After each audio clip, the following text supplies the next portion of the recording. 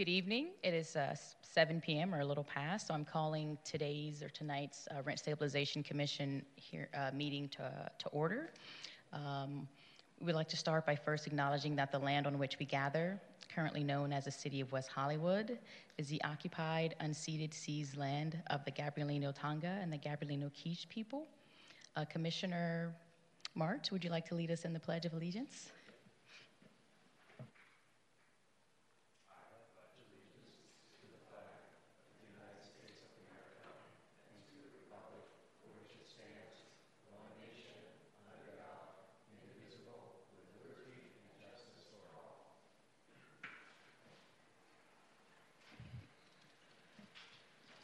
Well, welcome to those that are attending in person and those that are watching online this evening. Madam Secretary, may we have a roll call, please? Yes. Commissioner Bass? Here. Commissioner Kerpes? Here. Commissioner Martz? Here. Commissioner Rory? Present. Commissioner Topshin? Here. Vice Chair Moore? Here. Chair Wright? Present. We have quorum. If everyone's had a chance to review tonight's agenda, I will entertain a motion. So move. Second. We have a motion and a second. Madam Secretary, roll call, please. Commissioner Bass? Aye. Commissioner Kerpes? Aye. Commissioner Martz? Aye. Commissioner Rory? Aye. Commissioner Topshin? Aye. Vice Chair Moore? Aye. Chair Wright? Aye. All right, if everyone's had a chance to review the minutes from our prior meeting, I will entertain a motion for approval. I move to approve as presented. Second. We have a motion and a second. Madam Secretary, roll call, please. Commissioner Bass? Aye. Commissioner Kerpes? Aye. Commissioner Martz?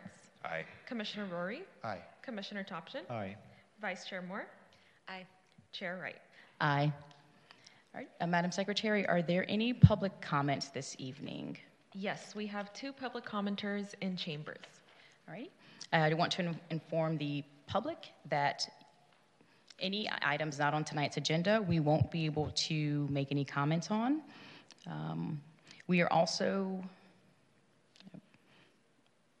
There's also been an increase in attacks in many cities around the state, whereby public commentators have been calling into public comment lines at city council meetings and forcing communities to hear vile, hateful, and racist and anti-Semitic public comments.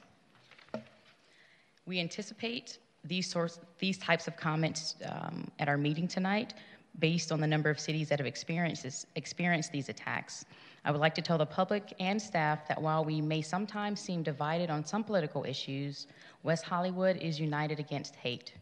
Staff has provided us signs that my colleagues, staff, and the public may use to express that we are united against hate. If you hear a comment that is hateful, you may hold up your sign, or you may leave the room or turn down your volume at home. You are not required to endure hateful speech that offends decency and our own core values. Please let the sign show that we are united against hate, and this type of speech does not reflect our values. While these disruptors may be taking advantage of the opportunity to speak to our community because we currently provide for telephonic comments, they will not break our spirit. We are united against hate. Each of the speakers this evening will have 3 minutes to speak. When you begin, please state your name, your city of residence, and your preferred pronouns. The first speaker may come to the podium. Elena?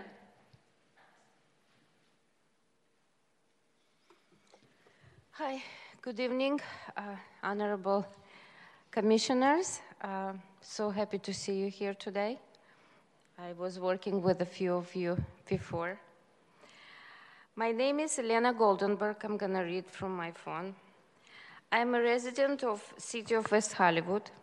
I'm here tonight to speak to the Rent Stabilization Commission regarding an inclusionary housing unit located at 1050 North Edinburgh Avenue, apartment 102, where I lived for 13 years. I moved out of this unit in December 2018 because of the fire. I was told by Rent Stabilization Department that I would be able to move back in after renovation, but after several inquiries throughout the years since I moved out, there was no information about the unit from the Rent Stabilization Department. Recently, my former neighbor informed me that this unit was purchased, renovated, and is occupied by the owner's son. My question is, has the city of West Hollywood lost this low-income inclusionary housing unit? Is anyone from the city rent stabilization department can answering this question to me and the city low-income residents? I know that we have a big problem with the low-income units. It's a huge list of people who are waiting for that, for this unit and for other units. And because it was happened to me, my question also is any other cases like that that we don't know? I'm sure if I wouldn't raise this question, you would never know that you lost or losing this unit. It was a very beautiful unit, but a thing happened. And so I'd like to hear answer. I've been in rent stabilization several times by person. I call, and they always push me, told me that, oh, the person who was talking to me told me that, you know, I'm not, cannot answer you to this question. It's some other person, they will call you. They never did, unfortunately. I know that rent stabilization is very good department, and they usually work very well, but for some reason they failed in this case. So I'd like you to please consider to look at it, because I know the city really needs the low-income housing, and if this happened with me, it might happen with someone else in someone else's units. So just raise this question, and if you can, answer to me by phone or email. Thank you very much for your attention. Okay, and I want to thank you for your comment. And as I said, we can't answer on the spot, but I would recommend that you continue to reach out to our rent stabilization department. It sounds like you have the email address and the phone number. As you stated, they are very good. So I know if you're persistent, you will get an answer to that question. And to our second speaker, are they in person or on Zoom? They will not be speaking after all. Okay, well, thank you. That concludes the public comments for this evening. Moving on to item number 7, the manager's report. We have our special guest returning, Rent Stabilization Supervisor Gloria Aviles. Please give your report. Yeah, hi, good evening. Chair, Vice Chair, members of the Commission. Tonight's events, obviously tonight's appeals are 2, D4769 and D4772. For the look ahead, there will be, for our next meeting of December 14th, there will be 2 appeals heard, D4785 and D4794. That's my report for tonight. Thank you. Are there any questions for, yep. Thank you, Chair. The question is not regarding the report, but what we heard from the public member, if the staff could come back the next meeting with some information regarding what was said today in the public comments. So I'd just like to know what's the story there. If the tenant lost the inclusionary unit, was the tenant offered a replacement affordable unit, or what's the story behind that? If staff could just brief us on at the next meeting. Absolutely. Thank you. We'll have that for you. I just wanted to follow up on that and see if staff had any recommendations. What I understood from public comment was that there is a suggestion that they're going to hear back from somebody else who they might be able to speak to who could answer their questions, or who they should follow up with after feeling like they didn't get an answer. We currently have contract with House Keys, which is the organization that assists with leasing up units and getting tenants income qualified for these units. So we'll find out through our investigatory procedures exactly who they spoke to. Was it a representative from House Keys, or was it a representative from our division? And we'll provide a full report. Thank you so much.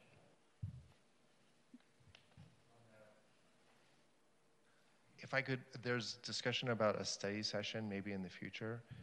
If we could maybe include a note about the issue that was spoken about, and specifically as it relates to the loss of a low-income unit for, there's an owner family landlord occupant exception that I know sometimes certain rental units can be taken off the market if they're occupied by the owner of the building or a very, very close family person. I think it'd be good maybe just to learn a little bit more about that area at our study session, and I suspect that might be something that's going on with the public comment speaker.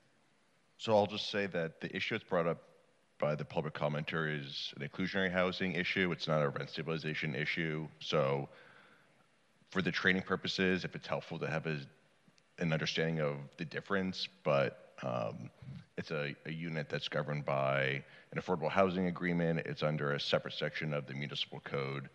So that's not generally something that's within the commission's jurisdiction since it's not rent stabilization, but as part of the training, if it's helpful, we can give any differentiations between the two if that's helpful. I appreciate that clarification. I'd still love to learn a little more about that area, and there might be a jurisdictional issue here about rent stabilization and inclusionary housing, but we'll figure that out. Thank you. All right, thank you. Item number 8 on the agenda are tonight's appeals. As Ms. Avila said, we do have 2 appeals this evening. Do we have for the first appeal this evening for D4769, do we have the landlord and tenant present? Yes, so the landlord is present via Zoom, and I'm just admitting them into the Zoom meeting now, and the tenants are present in person. Okay, thank you. And so for the parties that will be presenting to the commission this evening, these rules will apply to both hearings, so listen up. We'll first hear a staff report from our legal counsel, then the appellant will speak first. In the first case, the appellant was the landlord, and so you'll have 5 minutes to give your oral argument. You can divide that time between presenting your case and a rebuttal, or you can take all the time. The tenant in the first case will be the second speaker. You will have 5 minutes, and you will have to take all of that at once. You can't save it or divide it. And as pointers for everyone that will be speaking, make sure you say your name, city of residence, speak directly into the microphone so we can hear you, and it's also picked up for those that are watching at home. Stay on topic, especially to the items that are on appeal this evening. Please don't get into sort of the outside issues or things like that, because we won't be able to opine on those, anyways.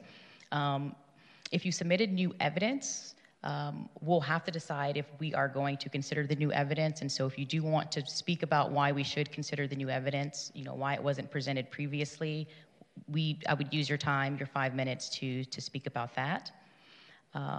Legal counsel, will you give your report, please? Thank you, Chair, and good evening to Chair, Vice Chair, and Commissioners. My name is John Natalizio. I'm the legal counsel to the Rent Stabilization Commission for the City of West Hollywood. This appeal results from a hearing examiner's decision, which in relevant part determined the following: a $20 rent reduction due to popcorn ceiling falling into the unit, a $14 rent reduction due to a deterioration of the bathroom wall, no rent reduction for the bedroom wall as it was addressed in a prior decision, a $5 rent reduction for the deterioration of the bathroom hardware, a $10 rent reduction for improperly maintained vent hood piping, no rent reduction for the substandard door frame as it was addressed in a prior decision, no rent reduction for a loud noise from piping as it was addressed in a prior decision, an $8 rent reduction for the absence of appropriate floor insulation, and a $14 rent reduction for a loose access panel. Landlord submitted a timely appeal, which claims the decision is not reasonably supported by the findings made or evidence in the record, and that the hearing examiner's determination constitutes an abuse of discretion. Specifically, landlord argues the following in the appeal: that for the failing popcorn ceiling, deteriorated bathroom wall, condition of the bedroom wall, and deteriorated bathroom hardware, that the tenants were uncooperative in relocating and were agreeing to the scope of work and therefore intentionally interfered. 2, the improperly maintained vent hood piping is the tenant's responsibility for cleanliness. 3, that the substandard door frame was fixed as of June 2023. 4, that the landlord's representative has not identified the loud noises that were complained of. 5, that the absence of flooring insulation is not a change in services, and the tenants will not cooperate in relocating to install the new carpet. And 6, that the access panel does not allow access to the unit, and there has been no change to the tenant's housing services since the outset of the tenancy. Due to the number of issues in this appeal, staff will defer to the analysis in the staff report.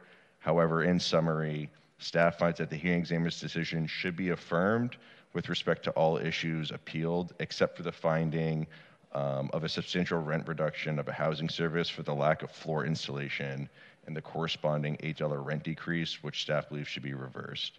Therefore, staff recommends adopting Resolution RSC 23-638. You, as the Commission, have the power to affirm, reverse, modify, or remand the appeal decision of the hearing examiner. The Commission reviews the hearing examiner's decision under the substantial evidence standard, which requires the Commission to make sure there is substantial evidence that reasonably supports the hearing examiner's decision is credible and of solid value. If that evidence is found, then the decision must be upheld, even if there's also evidence that could support a different outcome. The Commission does not substitute its judgment for that of the hearing examiner or reweigh the evidence. And as it relates to questions of law, the Commission applies an independent or de novo standard of review. Thank you.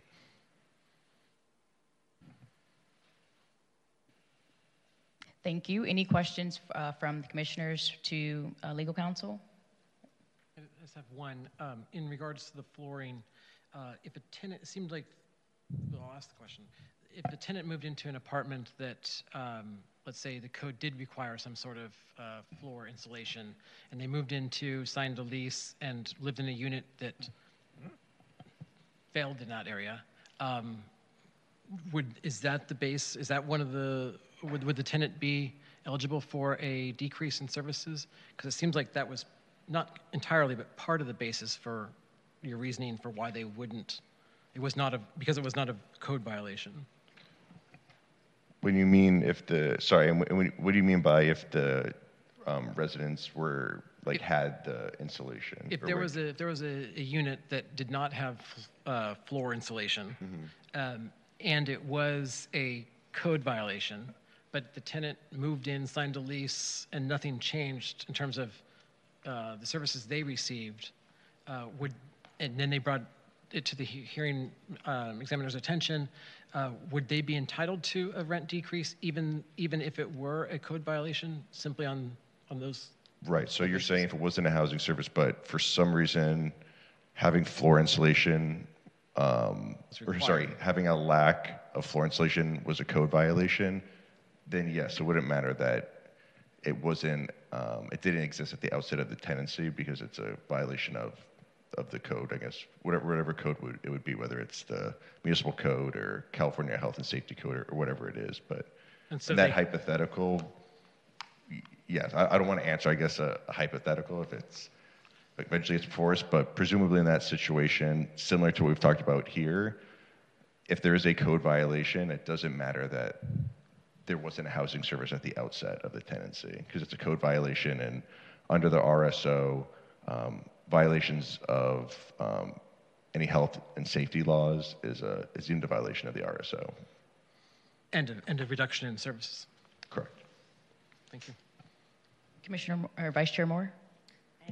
Okay. Thank you, Chair. A question, Mr. Natalizio, regarding the same flooring insulation, but from a different angle. The staff recommends to reverse this $8 rent reduction because there's no documentation to support there's no evidence to substantiate the findings of the examiner for the rent reduction. And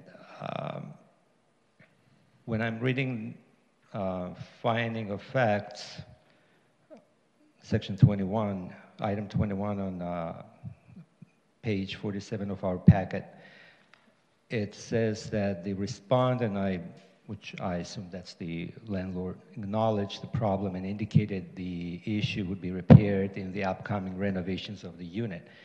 So if there was acknowledgement by the landlord that the problem exists, why do we need documentation to substantiate that the service was reduced? Just want to understand that. Where are you looking in the decision? It's a finding of facts. At which number, sorry? It's number 21, page 22nd of the finding of facts, which is page 47 of our packet. I want to know if I'm looking at the correct, if I understood correctly. I think 21 is relating to Installation of the claim that the unit above them, it's too loud and there's no insulation between the units. That's not relating to the flooring. Not relating to the floor, okay. So And that ceiling issue wasn't appealed. I see. All right. Item 28 addresses Okay. Yeah, I got confused with that, so thank you for clarifying. Nothing further. All right, thank you. So are there any public comments? No public comments. Very wonderful. So the first appeal, the landlord in 4769, please come to, actually they're on Zoom. And they've been admitted? Yes. All right, can you hear me, Natalie? Yes, Right. yes, I can. All right, wonderful. So you'll have 5 minutes. Would you like to divide that time between presenting your case and a rebuttal, or would you like to take it all? I guess rebuttal, if possible, I guess in sections. Okay, and how do you want to divide it? That's a great question. What are the options, I guess? So you can do, 3 and 2, 2.5, 2.5, or because our secretary is amazing and she's going to be timing you, you can talk until you're content, and then she can tell you how much time you have left for your rebuttal. I mean, I guess what I can go ahead and do is just take it all at once and just go from there. Alrighty, just state your name, city of residence, and you can begin. Sure, my name is Natalie Bastidas, and I live currently in Pasadena. While the landlord makes no attempts of denying the work that needed to be done, we are actually currently in the process of completing all of these items stated. The popcorn ceiling is falling, which is currently being remediated, if not already completed by our current vendor, ensuring that the hazardous materials have been safely removed. For the bathroom wall is deteriorated. The remediation of the bedroom wall is currently underway while the vendor is completing the work. We are currently under a complete impasse, only due to the resident being present while the vendor is trying to complete this. So with the resident being there currently, we are not able to move forward at this moment in time with these items. As far as the bathroom hardware is another item. It should be known that after the acceptance of the unit upon move-in, resident did not like the spec of the hardware, so we're currently in the process of getting these items accommodated. As far as the vent hood piping not being properly maintained, we're not denying that that should be something that landlord is an acceptance of that, and we are currently underway of trying to address this potential issue with the vendor as well. With the vendor completing the work, with the tenant being present, so we're currently having an issue with the tenant, and I do apologize for that. The resident has thwarted the landlord efforts in every step of the way currently as we're trying to get all of this processed.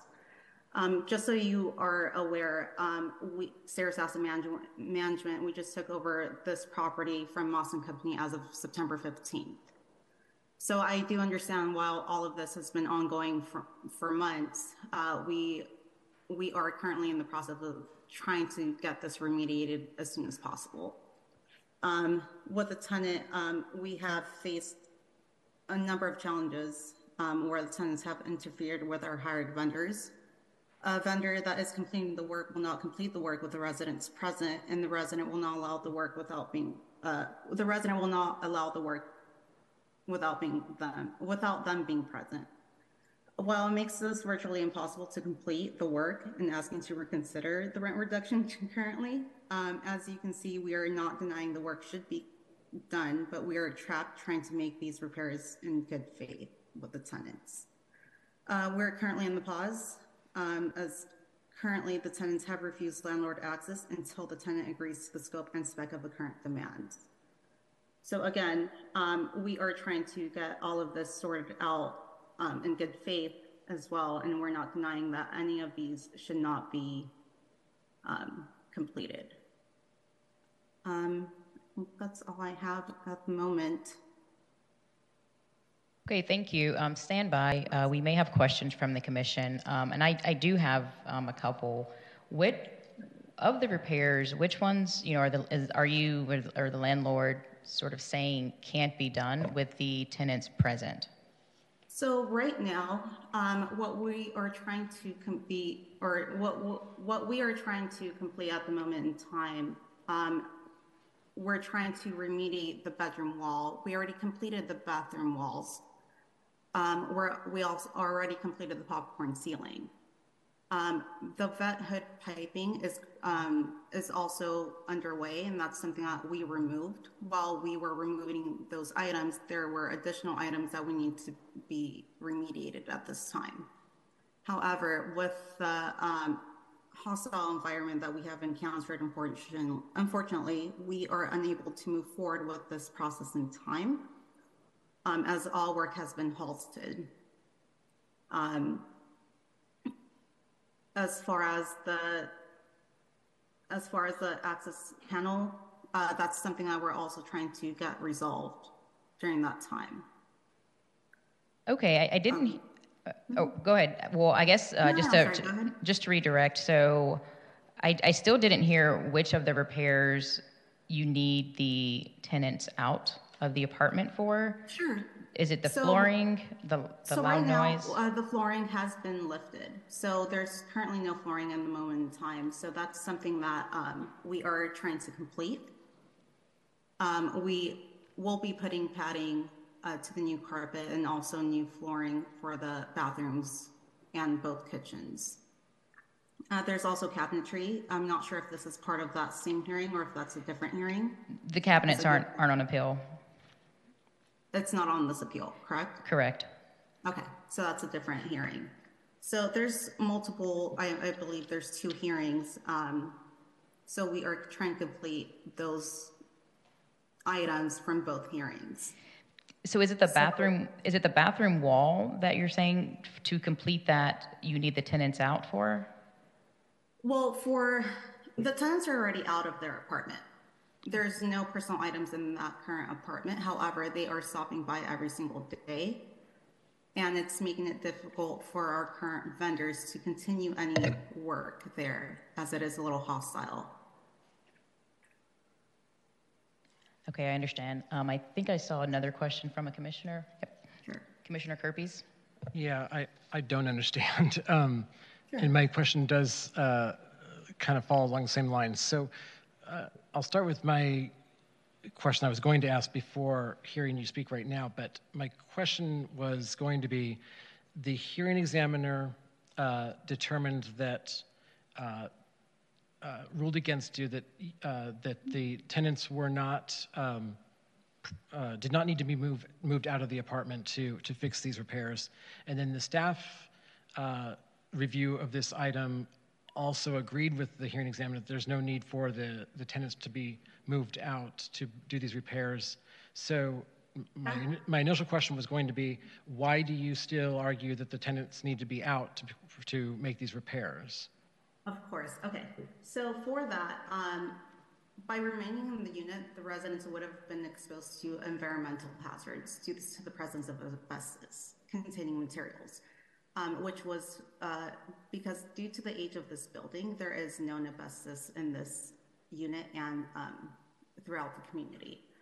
Asbestos, as you may know, is a hazardous material known to cause severe health problems with the presence of asbestos in their living environment poses significant risk to their health and safety. So is that the reason why you're not proceeding?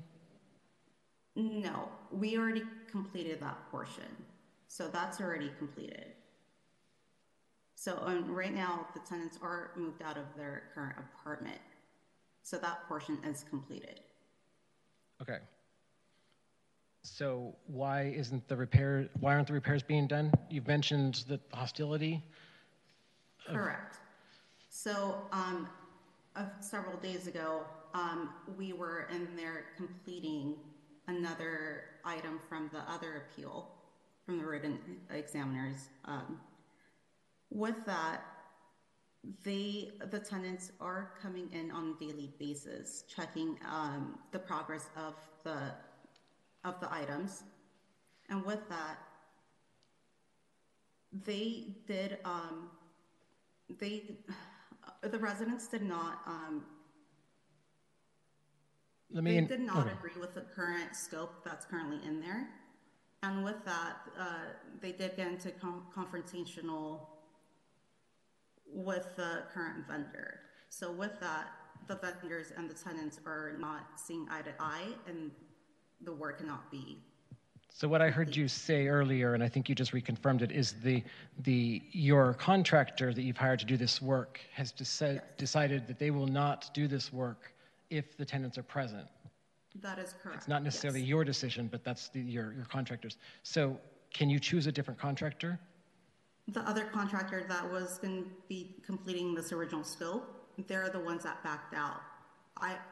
During this time, I was able to find a second contractor, which they agreed to start the work, in which they have. However, the work has halted because of this incident. Thank you. And Chair and Commission, I just want to remind you that while it may be potentially germane, these are all events that happened after both the hearing and the issuance of the decision. I believe that this property manager said they took over in September, which again is after the issuance of the decision, and the events they're talking about are recent. So to the extent that this is new evidence or new facts coming in, I just want to make sure, remind everybody that this is something to be wary of in your deliberations.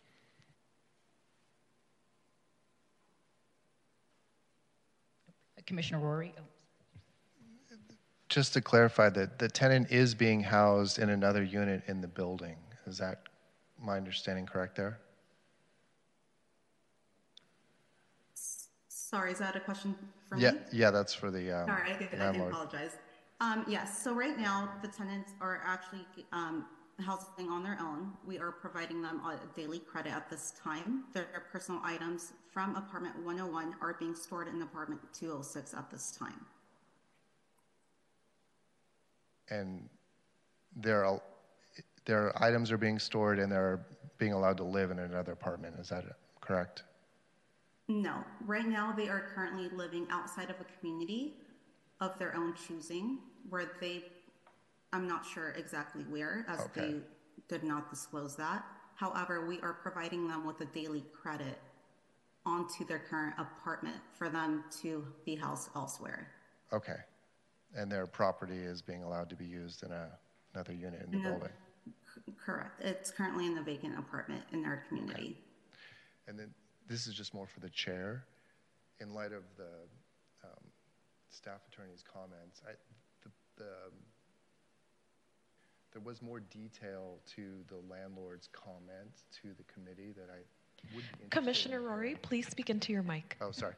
There was more detail to the landlord's comment that was submitted. I know it's all after, but I think it's kind of germane, and I'd be interested in asking a little bit more about that, but only if you're okay with getting into that.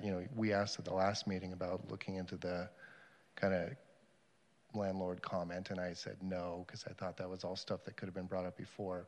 This is all after stuff, but I don't know if we're going to get into that, but I do feel like that's kind of germane to what we're going to have to deliberate on. Are you referring to additional documents that they submitted, or what they've testified to tonight? They've alluded to it in the testimony, but there was more detail in the email. So it's the email that you want us to be able to. Well, I wanted introduce to into ask a evidence. little bit more about that because I understood there was a police involvement with one of the vendors. If that's correct, and the landlord can verify that, this wasn't just a confrontation with the vendor. The vendor actually filed a police report. If that's correct. That is correct, yes. So what's the relevance to the items that we're discussing tonight? Because tenant interference, I think, is a grounds for not continuing the rent reduction. And some of the stuff that got introduced was pretty amazing from my point of view. So I wanted to deliberate about that and have that be discussed if that's possible. Got it. Before I answer your question, let me ask a question, and I think it may sort of help us to decide. So in a situation where there's been sort of these actions that have happened after the decision, where there's sort of this claim of tenant interference, had that been sort of considered by the hearing officer? There was testimony, but had it sort of this extent been considered, the hearing officer could have considered whether the tenant interference was the reason why, the reduction shouldn't occur. But here, since it's happened after that decision, is there a process for the landlord that's sort of akin to or similar to, them stating that they're in compliance, stating that they tried to make the improvements, they weren't able to, and that sort of they're not complying, but they can't comply, and so that is sort of the end of it? Yeah, and there's two things. So one, I'll answer your question directly. So yes, one option would be if the commission went forward with staff's recommendation tonight, the landlord could file a compliance determination, and same thing as with a rent decrease application. They can submit all of the evidence of them trying to make the repairs or make the restoration of the housing service, and making the argument that because there's been intentional interference by the tenants that they've complied or should be excused from complying with the order. And that just goes through the traditional compliance determination route. So then the tenants would have an opportunity to object to that, and then ultimately there's a hearing that would be held, and the parties could then submit evidence on that compliance determination. A decision is then issued by the hearing examiner on that compliance determination, and then that can be appealed to the commission as well. So there is a route for landlord to take. That's the answer to your question. And then I did just want to broadly caution that this scenario is very different than perhaps the last meeting, where these are all facts that have happened way after the decision was issued, after the hearing. The concern is that, especially when you're getting into situations where evidence is being submitted and it's talking about police reports and it's going to be disputed by the tenants, it turns into a de novo hearing, which is not what this is. There is a process under the regulations for the commission to hold a de novo hearing. I would never advise that. I would say that to the extent the commission finds that this information's germane and necessary to resolve this, a remand would probably be more appropriate to let the hearing examiner sort this out rather than doing a de novo hearing, which requires a whole set of extra steps. But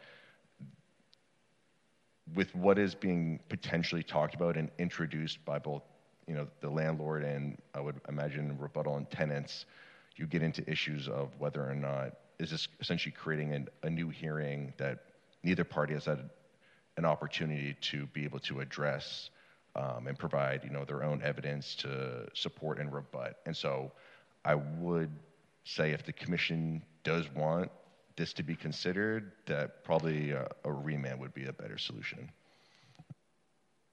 And so to address Commissioner Rory, I would say that any events that happened prior to the hearing officer's decision that weren't in evidence that the landlord may be asking us to consider, that would be for us to decide if we should consider it. But if it's new incidents and new sort of occurrences since that hearing, I would say it's probably either it going back to the hearing officer on remand, or the landlord can apply to the rent stabilization department for the substantial compliance, noting that there's been, the tenant interference.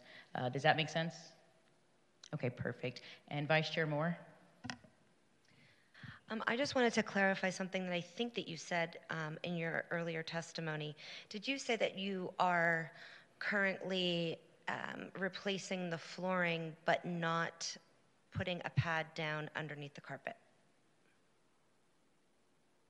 No, so we are replacing the carpet. There will be padding underneath that carpet. I think that's pretty standard from today's items from what we do. That's just standard, just to put padding underneath the carpet. Okay, thank you. All right, any additional commissioner questions? All right, thank you, Natalie. How much time does she have left if she does want to do a rebuttal? 1 minute and 45 seconds. All right, so you can, if you want to, after the tenants speak, use that minute and some change. Right now, I'll ask for the tenants to come to the podium.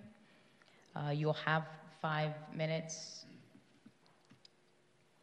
to divide amongst yourselves however you see fit, or one of you all can take it. Just please state your name, city of residence, and speak into the microphone so we can hear you. Hi, my name is Yunus Putakmani. I live at 8300 DeLongpe Avenue, apartment 101, California. And I'll likely be reading my scattered thoughts, if that's okay. I have 5 minutes, is that correct? Correct.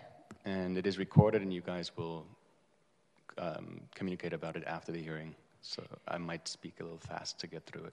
Okay, and we'll deliberate in the hearing, and we'll make a decision tonight. So so just stick around after the landlord speaks. We'll deliberate, and then we'll make a decision tonight.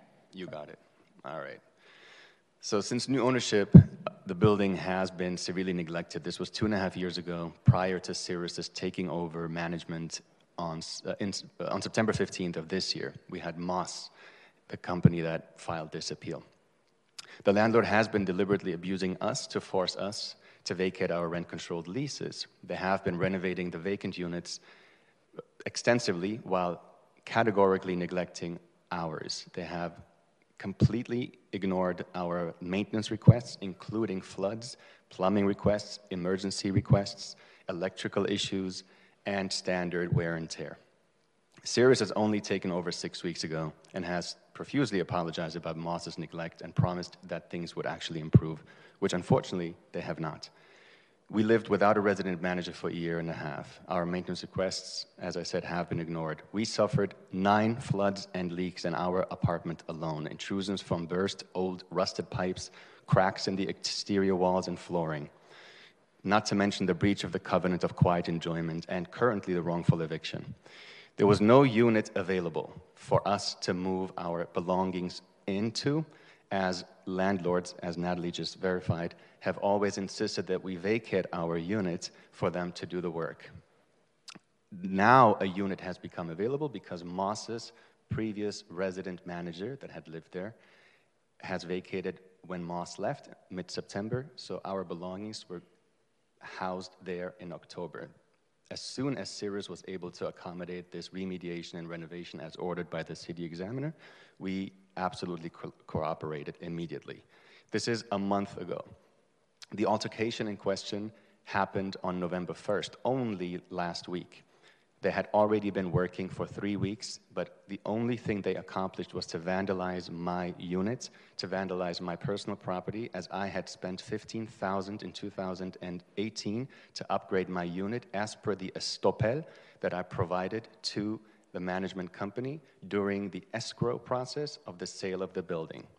I have personal property, personal belongings in that unit, including hardware, including light fixtures, including shower glass doors. I have provided the full list to both management companies. When we walked in to inspect, as we are entitled to, as we are still being charged rent, we have noticed that my chandelier was ripped from the ceiling, thrown to the ground. My glass shower and bathtub doors have been damaged.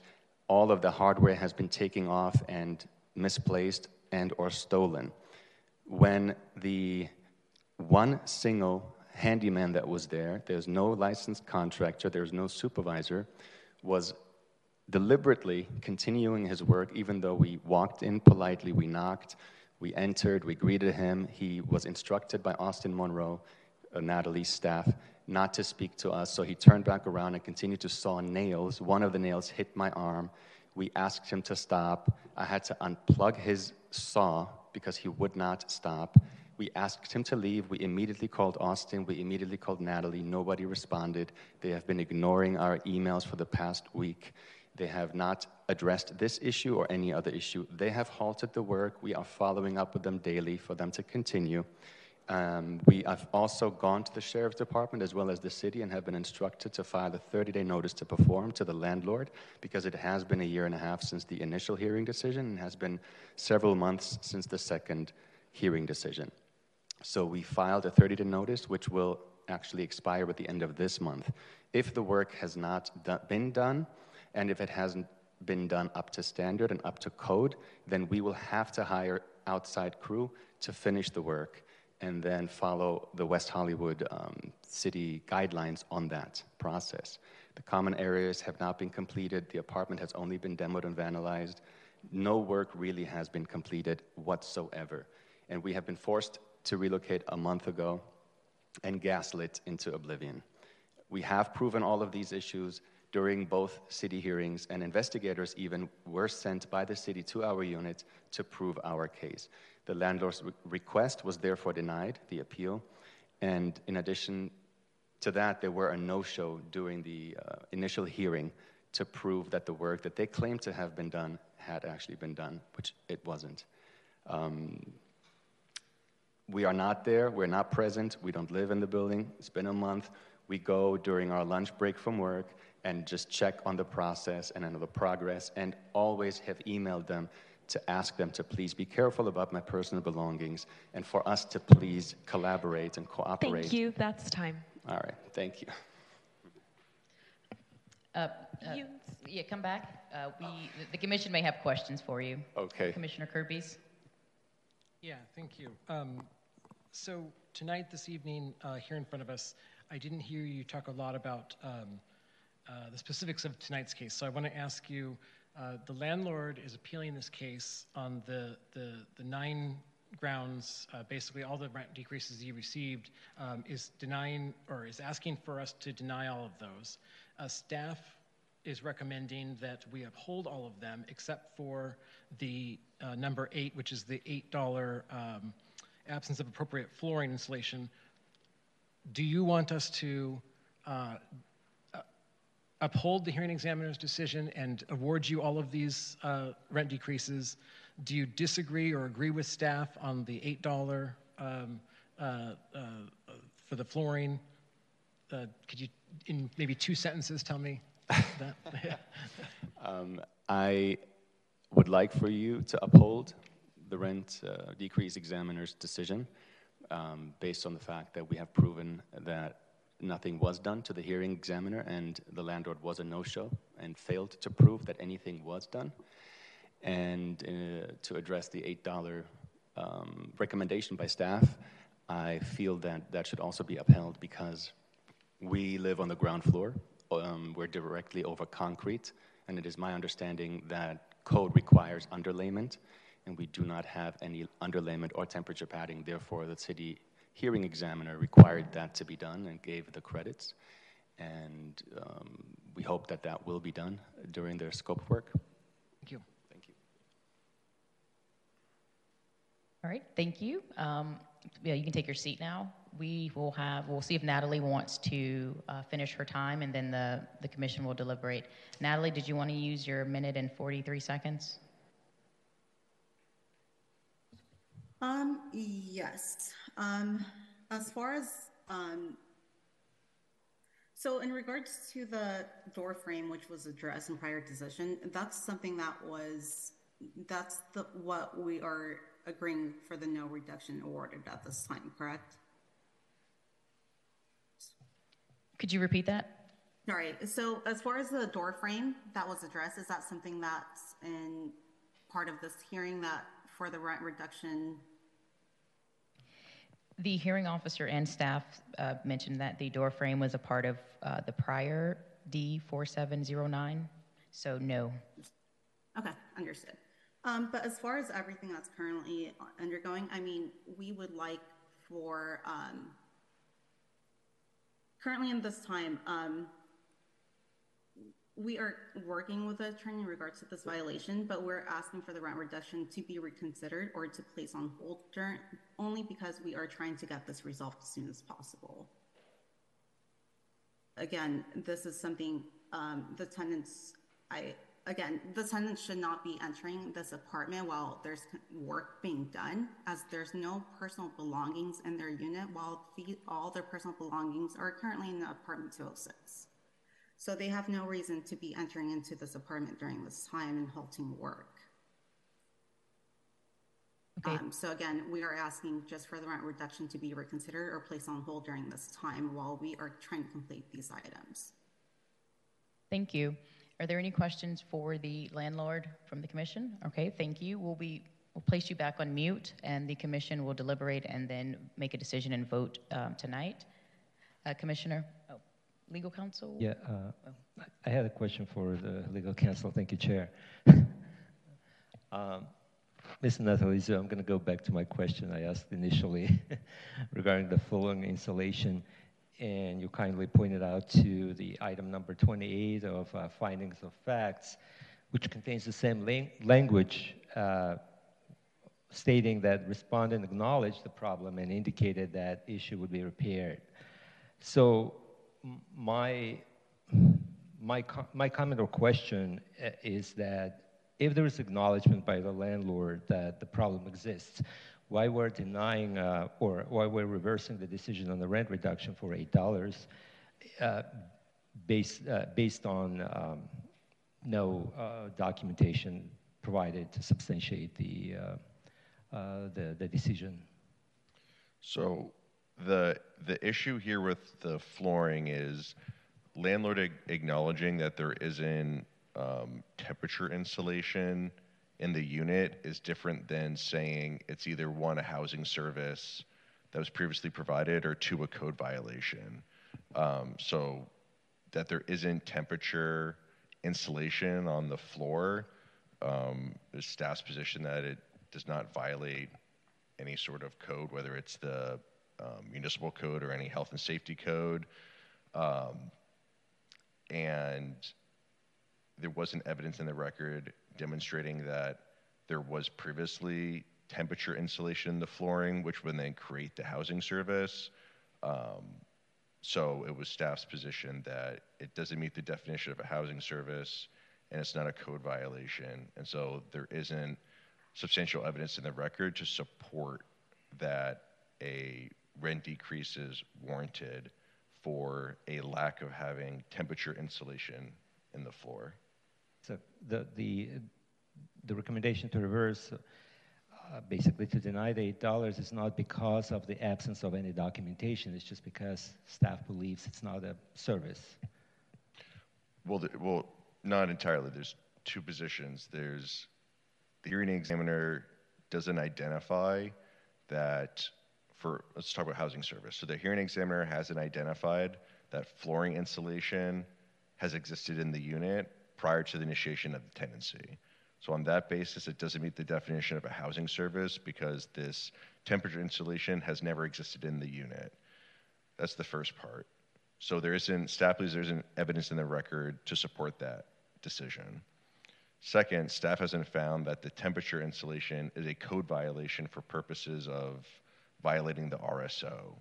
So in that scenario, even if it wasn't a housing service, we also don't find that it's a code violation. And so on those two bases, we believe that the hearing examiner erred and that there isn't substantial evidence in the record to support that determination. Thank you. Along the same lines, so going back to the installation, because that's the one that I'm struggling with the most as well. So the hearing examiner, as Commissioner Topchin pointed out, in 21, discusses the insulation between the tenants' apartment and their neighbors above them. Says that that's a housing service, for providing sound installation, and use a similar sort of analysis for the temperature regulation. And I know actually, so that one is before us. So 21 is pretty much before us because it's addressing the popcorn ceilings. And so I guess why are those two items viewed differently if they're both, installation? I believe for the popcorn ceiling, the hearing examiner found in the decision that the rent reduction was based upon the falling ceiling and not the insulation. So give me a second.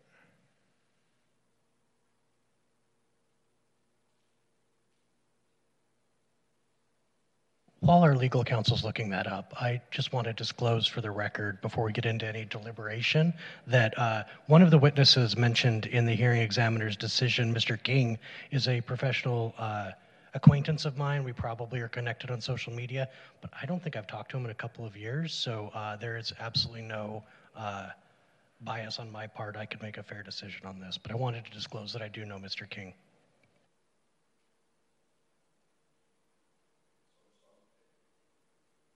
Sorry, Chair. So I'm looking at page 38 of the PDF, where it's talking about the actual analysis for the repair of the popcorn ceiling. And then in parentheses, it says falling off health hazard, no sound insulation. And the analysis essentially is saying that the tenants did not successfully establish by preponderance of the evidence that the sound or noise from the upstairs unit is a result of the landlord's failure to perform minimum maintenance, or that housing service was discontinued or substantially eliminated. So that's referring to the claim of lack of insulation.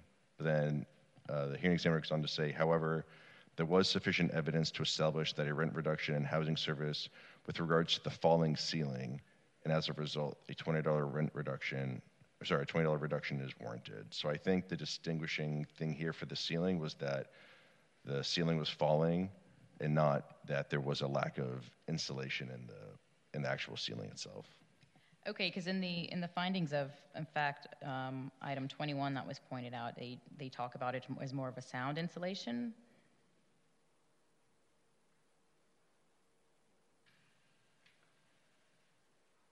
And that was on page 47.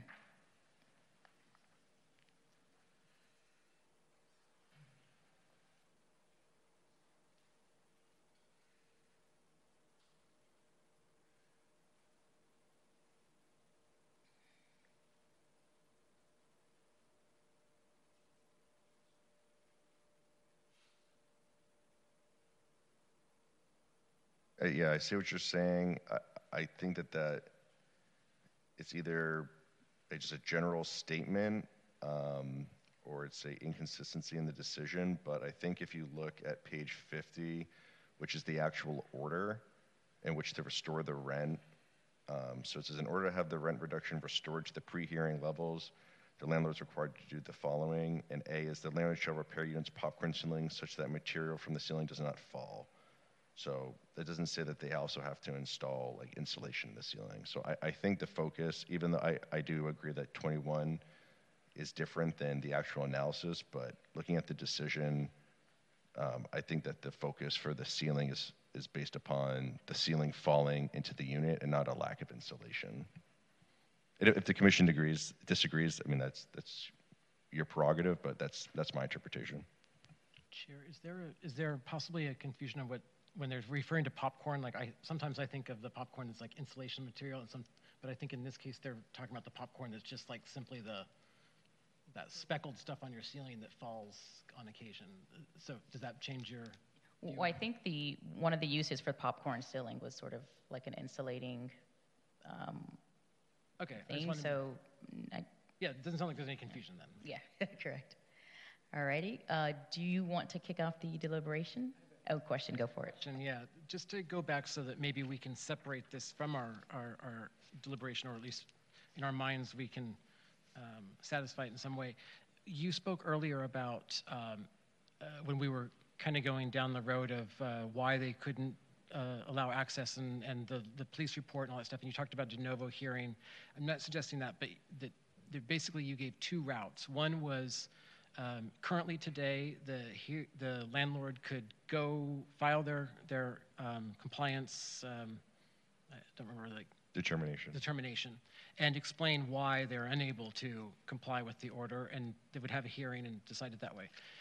In that case, the hearing examiner has the authority to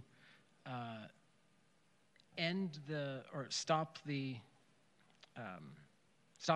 rent decreases from the date of the filing of the determination or compliance determination, but only to that date. Is that correct?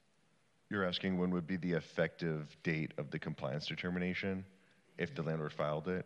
Yes. It wouldn't be the date that they applied for the compliance determination, because what ends up happening is the staff receives the compliance determination, and then we send out a notification to the tenants indicating to them, your landlord has given us documentation that they've substantially complied with this process, and this is the evidence that they provided. So in this case, they would say, tenant intervention, we haven't been able to do the work, and so it gives the tenants an opportunity to respond to the compliance determination, and then the hearing examiner or staff member could then make a determination of whether they will restore the rent or whether their deduction still lies. So it doesn't happen. Yeah, my question basically is, so in that scenario, what is the best case scenario for the landlord under those circumstances in terms of the date that the rent would be restored? So it really depends on when the application is submitted and how long it takes for the tenants to respond, because I think there's only a 10-day period between the time that they send back the tenants the documentation that the landlord submitted. So if they submit this in the beginning of the month, and by the middle of the month we get response from the tenants, if the rent is restored, it would be restored on the first of the next month. But I'm talking about when it goes to a hearing examiner. So what the authority, the hearing examiner would examine all of that information and determine a date when the date would be restored. And I'm trying to figure out the best case scenario for the landlord in that scenario. To submit their compliance determination at the beginning of the month, so that they sort of have a guarantee that by the beginning of next month, there's a full restoration of those items. Okay. And then, so my second question to that is, so if the landlord, if we were to remand this back and say, hearing examiner, take into consideration all of this new information, what would be the best case scenario? That in that situation, it's my understanding, and correct me if I'm wrong, the hearing examiner would then have the authority to review the entire case ahead in front of them. It would basically, if they chose to, basically void out any decision they've made so far, or change it, modify it, to where they could theoretically remove the rent reduction entirely from clear to the date that it's currently implemented. Is that right, Mr. Menozio?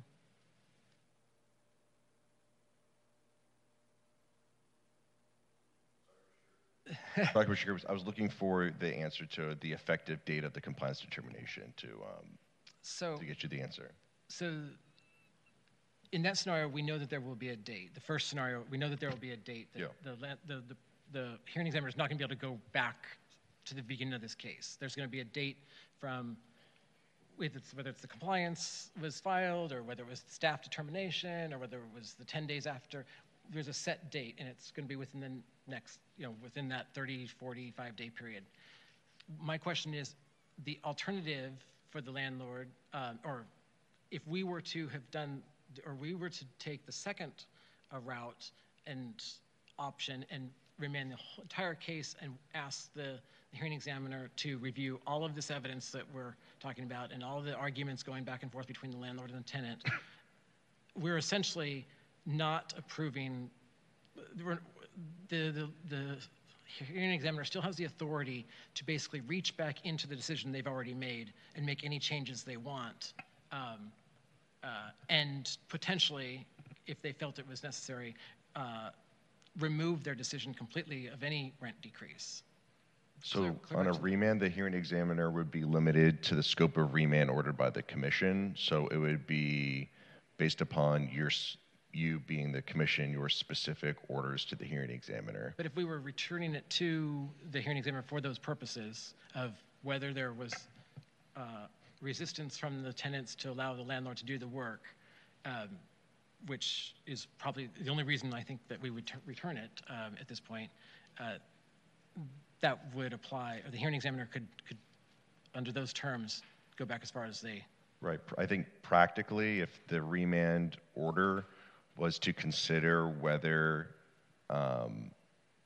tenants have intentionally interfered with the landlord's actions in a manner that violates the RSO and therefore would absolve the landlord from complying with their duties under the RSO, I think practically, as the commission, you would have to allow the hearing examiner to look at everything, and it would, at least for the specific issues that are being addressed by landlord for the specific issues that they're saying the tenants are interfering with. But yeah, I think practically it would open everything back up that is being remanded. Okay. I'm not advocating that. I'm just asking the questions for clarification. And would you like to kick us off for deliberations? Sure. I actually, I'm disturbed by what we've heard about the conflicts between the landlord, mainly, sounds like primarily the previous landlord and the contractors and the tenants, not so much Ms. Bastidas and the current management company. But regardless, that's not really in front of us this evening. I actually agree with staff's decision, staff's recommendation. I think that the hearing examiner was correct on all issues except for the flooring. As the evidence shows that there was no padding underneath or no insulation underneath the carpet prior to, it's not a violation of the code, so there should be no rent decrease because it's not a decrease in services. So I would actually be interested to hear what everyone else has to say, but I'm inclined to support staff's recommendation to affirm and whatever the word is where we disagree with the reverse. Thank you, and reverse on the flooring. Any volunteers? Yep. Thank you, Chair. Well, after tonight's discussion and hearing the testimonies from both parties and the clarification from the legal counsel, which helped me a lot because I was a little bit troubling with the flooring insulation item. But it's clear to me, since this isn't a code violation, it was the insulation was not there. At the time, the tenants rented the unit, I believe, in August of 2008. So this cannot be considered a housing service under the provisions of the Rent Stabilization Ordinance. So therefore, I'm fine with that part being reversed. So I will support the staff's recommendation to affirm in part and reverse in part the findings of the examiner. Thank you, Chair. Thank you. Yes, I am going to agree with my fellow commissioners that have spoken so far. I am very disturbed by what I've heard, and I'm going to say this professionally and as nicely as possible to the tenants that are here tonight, but what you have described is not acceptable if I was the attorney for your landlord. I've been an attorney for 10 years now. It's probably one of the most inappropriate things I've heard, to go pull someone's equipment out of the wall and those type of things. I know it's very difficult to have this work done. I'm a tenant myself. I've gone through this process, but at a certain point you have to let the work get done and then resolve it. You've asked them to do it, they have to get it done. If they've broken things, that can be resolved. I understand it's very stressful, it's your home, but this is probably one of the worst things I've heard in the 5 years I've been here. So I'm going to affirm the hearing examiner's decision.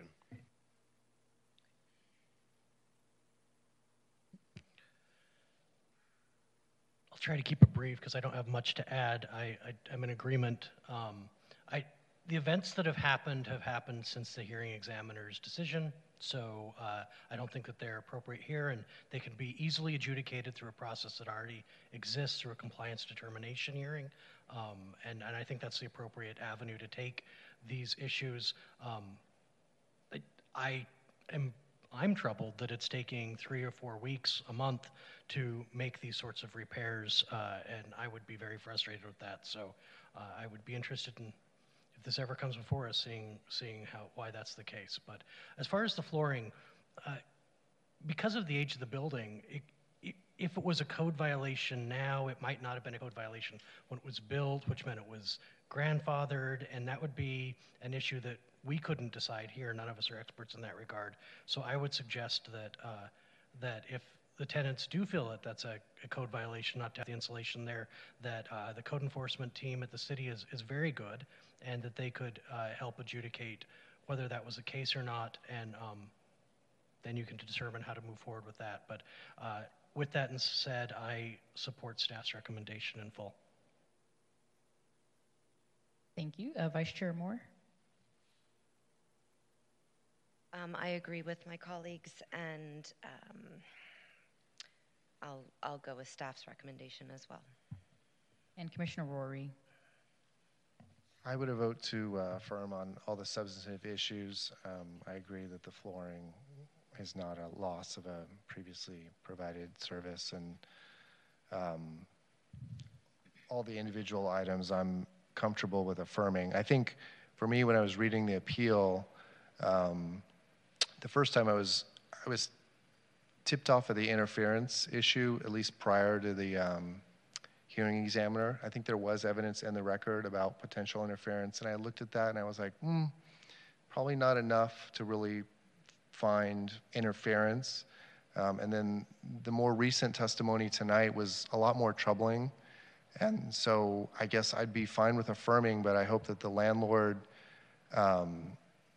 looks into whatever remedies they might have on the compliance determination, if there's an avenue there. And for the tenants, I would just say,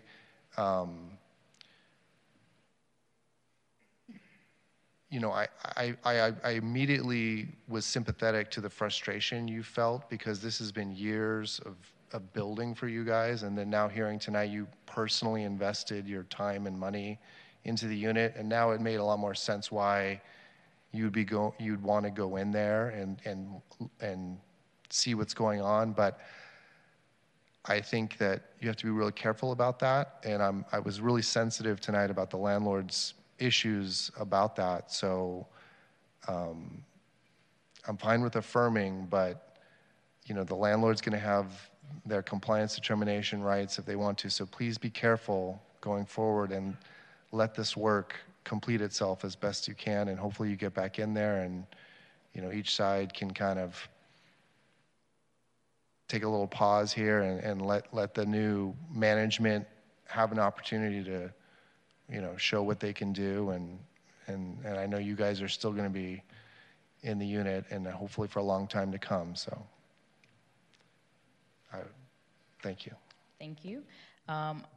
So for all of the issues outside of the insulation, I agree with staff's decision. You know, there's certainly some testimony regarding repairs that have already been done, and so as my colleagues have stated, I think, you know, it would be in the landlord's probably best interest to apply for the compliance determination as soon as possible on the work that's already been completed. So that way the potentially the reduction is removed, and you're able to, you know, have more money to go towards the repairs. In reading the hearing officer's determination, you know, as they discuss the popcorn ceiling, and there's, you know, discussion about it being potentially asbestos, there's discussion about it being also for insulation. And so for me, you know, when I see that there is no flooring insulation, I certainly, you know, can relate, you know, to why that would make the temperature in the apartment colder, et cetera. And so on that, you know, I see why the tenants would want that to be done. However, I do see I guess sort of the distinction between the popcorn ceiling, whether it's for the asbestos or for the insulation, is that it already existed and it's deteriorating, and that's causing there to be no insulation for sound, and also it's kind of gross. So I see that why the popcorn is sort of different than the flooring, because the flooring insulation didn't previously exist, and so on that point I do agree with staff regarding that reduction. And also it sounds like with the new flooring that the landlord's putting in, it will have a pad and it will have that insulation. And so that sort of does away with that. I think sort of regarding that not being some sort of code violation, not germane to this point, but I think that feels kind of rough. For the 2 months of winter that we do have, it does seem like you would want insulation for flooring, et cetera. But with that said, I am in agreement with the staff's recommendation sort of based on that. And so I would entertain a motion if there is regarding resolution 23638 from commission. Yes, I will make a motion to adopt resolution RSC number 23-638, which is a resolution of the Rent Stabilization Commission of the City of West Hollywood, affirming in part and reversing in part the hearing examiner's decision as to application number D-4769. Is there a second? I'll second it. We have a motion and a second. Madam Secretary, roll call, please. Commissioner Bass? Aye. Commissioner Kerpes? Aye. Commissioner Martz? Aye. Commissioner Rory? Aye. Commissioner Topshin? Aye. Vice Chair Moore? Aye. Chair Wright? Aye. Motion passes. If the parties have any further questions, you can reach out to the Rent Stabilization Division at 323-848-6450 or via email, or go online and schedule an appointment.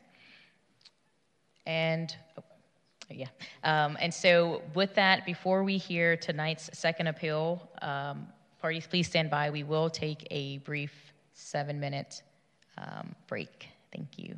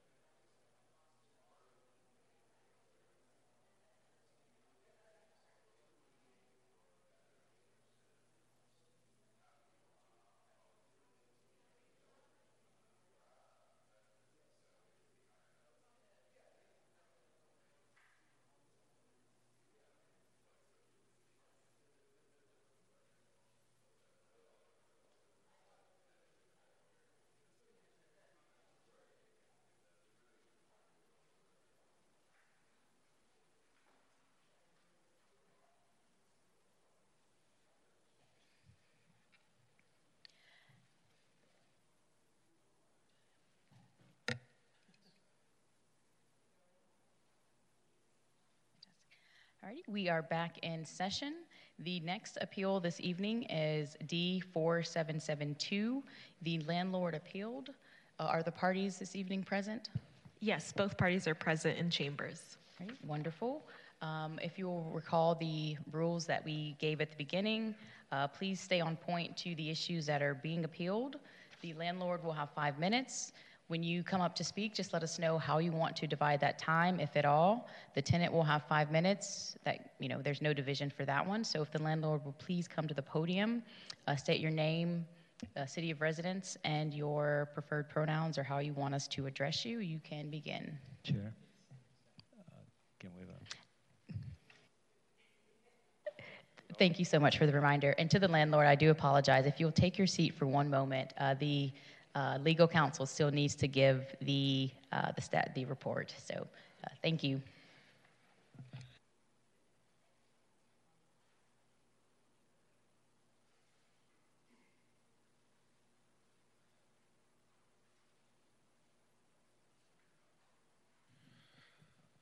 All right. Thank you, Chair, and good evening again, Chair, Vice Chair, Commissioners.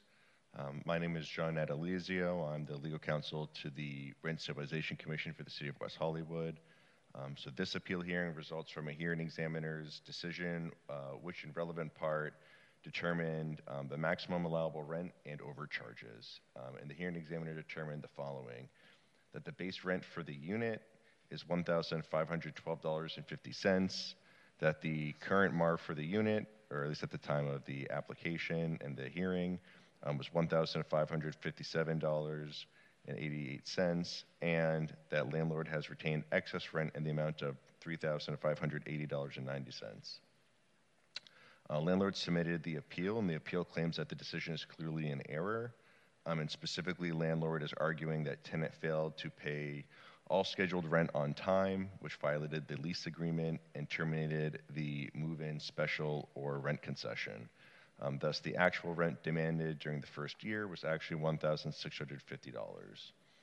As it relates to the MAR, staff finds that the hearing examiner correctly determined that the base rent and the initial MAR for the unit was $1,512.50.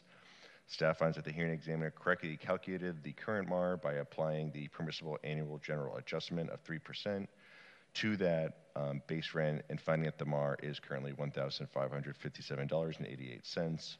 And as it relates to the calculation of overpayments, staff finds that the hearing examiner correctly took the calculated MARs and applied it against the amounts charged and paid by tenant.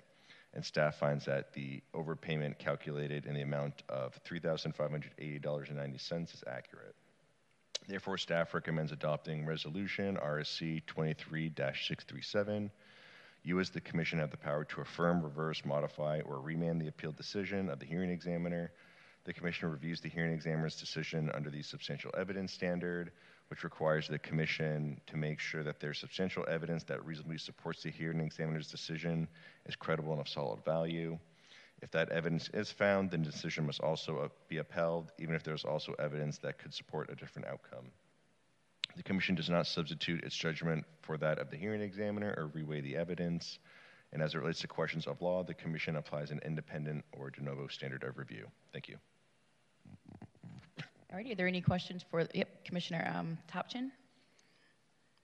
Thank you, Chair.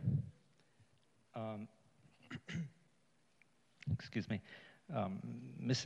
Natalizio, so I know we had this similar cases in the past when we had to determine the MAR, the maximum allowable rent, based on the actual proof of payment that received or collected by the landlord. But for this case, and I'm reading the actual language, which I believe it's the actual language of the ordinance in your analysis on page 4, which reads that in order to determine the monthly rental rate actually demanded, received, or collected when recording the initial rental rate, the RSO shall consider any discounts or moving concessions by calculating the total amount actually intended to be collected, etc. So my confusion with the word actually intended to be collected. So I remember in the past, in the cases we had, we ruled based on the actual payment when we didn't, I believe, have any other documentation that would show the intent, the landlord's intent to collect a different rate. So, but for this particular case, and maybe I'm not clear on this or I missed something or not understanding anything, a specific point, maybe you can clarify that. Here we have sufficient documents that would show the rent was actually intended to be collected in the sum of $1,650, which is evidenced by the residential lease agreement and the proof of payments and statements. And I'm not sure what was reported by the owner in the re-registration form. I don't believe we have it in the packet.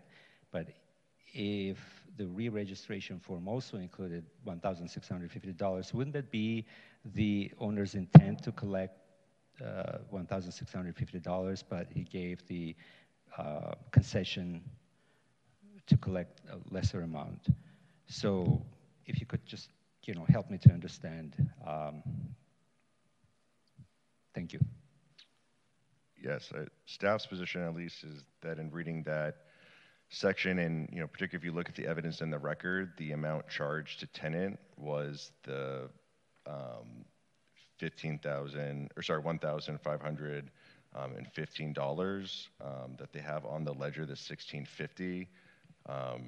I mean, that's consistent with what the lease says, but I think when you're looking at the intent to be collected, the intent to be collected was the $1,515, or I guess the $1,512.50, because that's what was actually supposed to be paid to the tenant, and that was confirmed by the landlord. And so the fact that there's this rent concession, the purpose is to prevent a balloon payment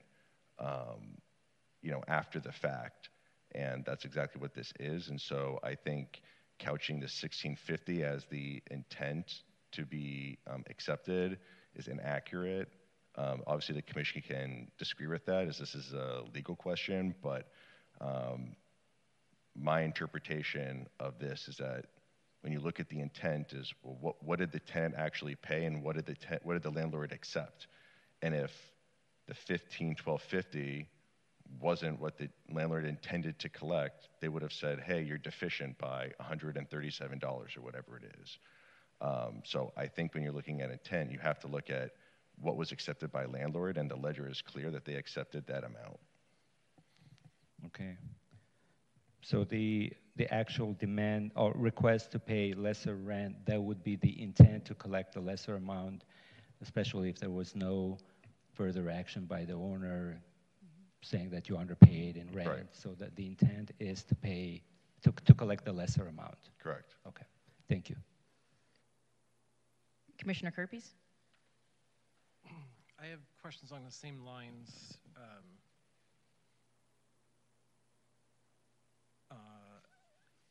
And I'm not sure, I don't understand it well enough to know whether I agree or disagree or even understand the exchange that just happened.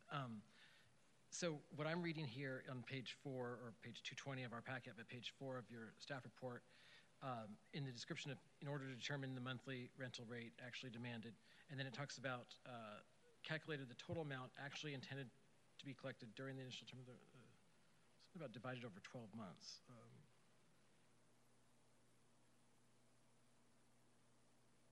Dividing that number, the total number of the months in the initial term. So I believe in this case, didn't they, in addition to offering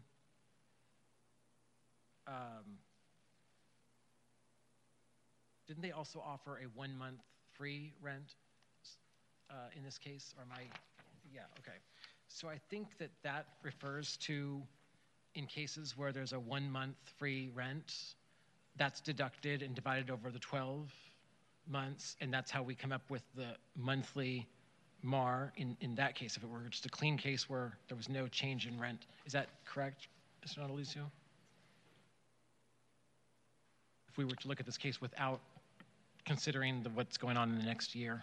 Right, correct. That's right. Okay. Yes, sorry, yes. Okay, so that's how we determine the MAR. The reason we're not identifying or recognizing the 1650 is because that alone is an illegal rental increase, right? Because it's circumventing our rent stabilization rules. Right, correct. Okay, thank you. Now I think I understand it better in my head. Mhm. So would this kind of special be a really bad idea for rent stabilized units in the city of West Hollywood to have this kind of a deal?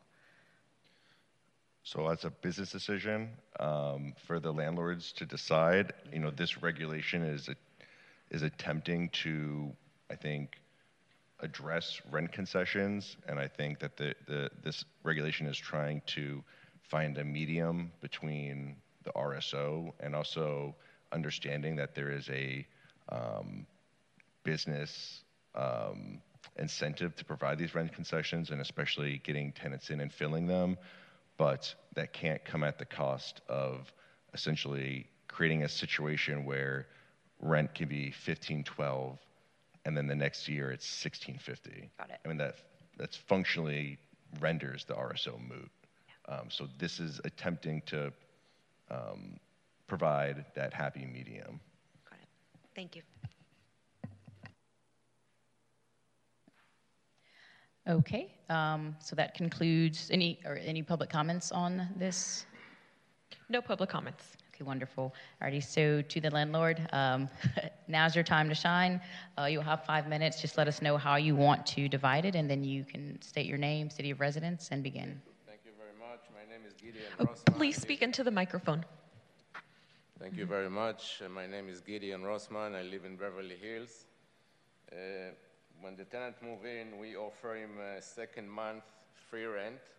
Our intention was to collect 11 times $16.50, and we gave the tenant an option. If he wants not to pay the second month, pay zero, or break the second month into 12 months. And I guess he chose to break it. It was better for his budget. The conditional 3 months was, and I'm quoting right now, is valid only if tenant pay all scheduled rent per lease agreement during the first year on the due date. Otherwise, lease will have to pay back the 3 month and other special credit.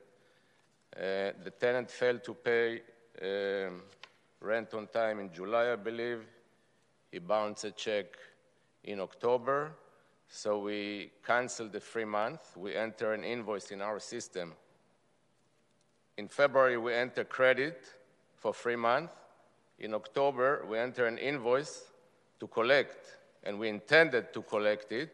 It was during COVID time, so we couldn't really serve a 3-day notice. We had also to be very careful not to try to collect it too much, but we definitely entered into our system, and our intention was to collect it. Tenant failed to pay twice more the rent, so total, I believe, was 4 times he missed payment, so he definitely violated the conditional for the 3 months, so the 3 months was voided. We intended to collect it. That's our intention to collect it. And that's why we think the rent should be $16.50, because that was the lease agreement. That's what we register with the city. We register it under $16.50. We wanted to collect $16.50, and that's our intention. Now, as a side note, if you go with the city examiner, you approve the 1512, I calculate the refund that the tenant needs to get. If you go with the city, and I believe he made a mistake on his calculation based on the rent 1512 per month charge, and based on what the tenant pay, the credit that the tenant needs to receive, and I have the exact number. It should be $22.99.70 instead of $35.80.9. But that's only if you go with the hearing examiner. Can you I'm walk done. us through your math on that number, the 2299.17? I provided to the city an Excel spreadsheet, which I have it here. I enter every month 1512. I enter all the payment of the tenant. He bounced twice check, so I had to recharge him for the bounce check. So it's a credit and charge. And I went all the way to October, actually, including October. I believe the examiner calculation was up to August. I went all the way to October. And it's simple math on Excel. Plus, minus, plus, minus, plus, minus, and we overcharge. If you go with the examiner, the overcharge will be $22.90. And I will be happy to provide the Excel spreadsheet. Did you provide that to the examiner? Yes. The spreadsheet that you're referring to, you did? Do you recall what exhibit number it Exhibit is? A. Exhibit A. Evidence number 3, Exhibit A, 1 of 2 pages. There's an agenda packet and you can point to the page number. It might be easier for the commission to find it. Well, I have only the first few pages of this. Oh, it's going to be there. It'll be easier because you're going. Oh, okay, let me see.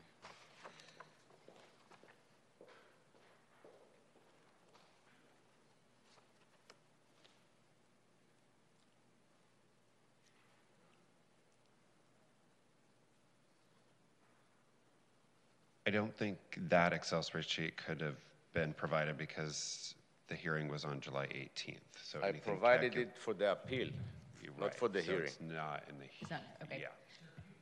Sir, could you turn to page 229 of that packet? Is that what you're referring to? 229.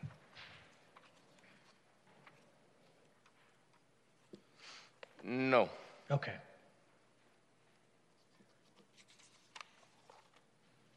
Okay, are there any additional questions for the landlord? Commissioner Kirby? I was just going to suggest that while the tenant is speaking, maybe on page 236, if you look at page 236, that's where the hearing examiner in their decision put rent paid, the MAR, the rent excess. Maybe if you could look at that chart and when you come back to the podium, tell us maybe where in that chart that there's a mistake, and that will help us identify it better.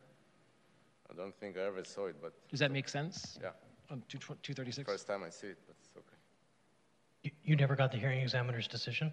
I got, but this page, I didn't see it. Okay. I have another question for you, and I just lost it, so I'll have to do it on rebuttal. I'm sorry. And then how much does he have? Oh, Commissioner Agassi? Sir, very quickly, you mentioned that the tenant's check bounced. I just want to understand, is there any delinquent rent as of now, as of we speak? Is there all the rent's been paid, late, but all the rent's been paid? Please speak into the microphone. All the rent was paid except the canceled 3 month. That was never paid. Okay. I remembered my question. You mentioned that you calculated the additional month was due in October. Did you ever notice the tenant at that time, or when did you give them notice that they owed that back month? I personally did not give. My staff might have done it, but we enter an invoice in our system to be collected because at that time we could not really give 3-day notice. That's usually the way we notify tenant when they owe money, give them 3-day notice. But during COVID, that process was, we could not take this avenue, this route. So maybe it was fall between the chairs, but I'm sure somebody from my office called the tenant and mentioned to him that he bounced a check, and right now the 3 month is canceled. But he should have known because that was part of the lease. So we don't really need to tell him because that's part of the lease. And the tenant didn't have access to your internal system? Like there's not a no, public they don't have interface access. with? No. Okay, thank you. And sir, can you repeat again, what was the month that the rent was not collected or waived or credited?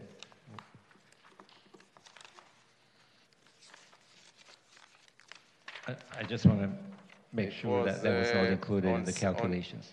On July 13, 2021, tenant bounce payment number 243091292. On July 14, we issued that invoice demanding the 1650. Rent due on September 1st was paid on October 2nd, so that was his second delay 1 month.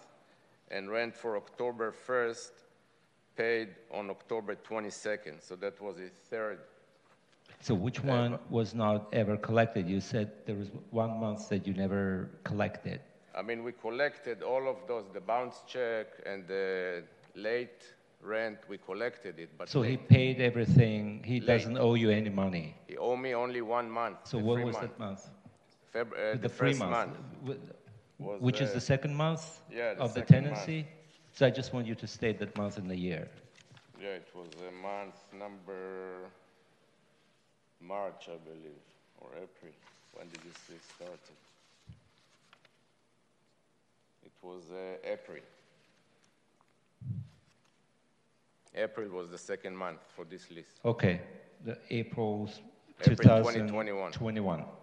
All right, okay, so that's what I wanted to know. Thank you. Thank you. How much time does he have for his rebuttal? 2 minutes and 14 seconds.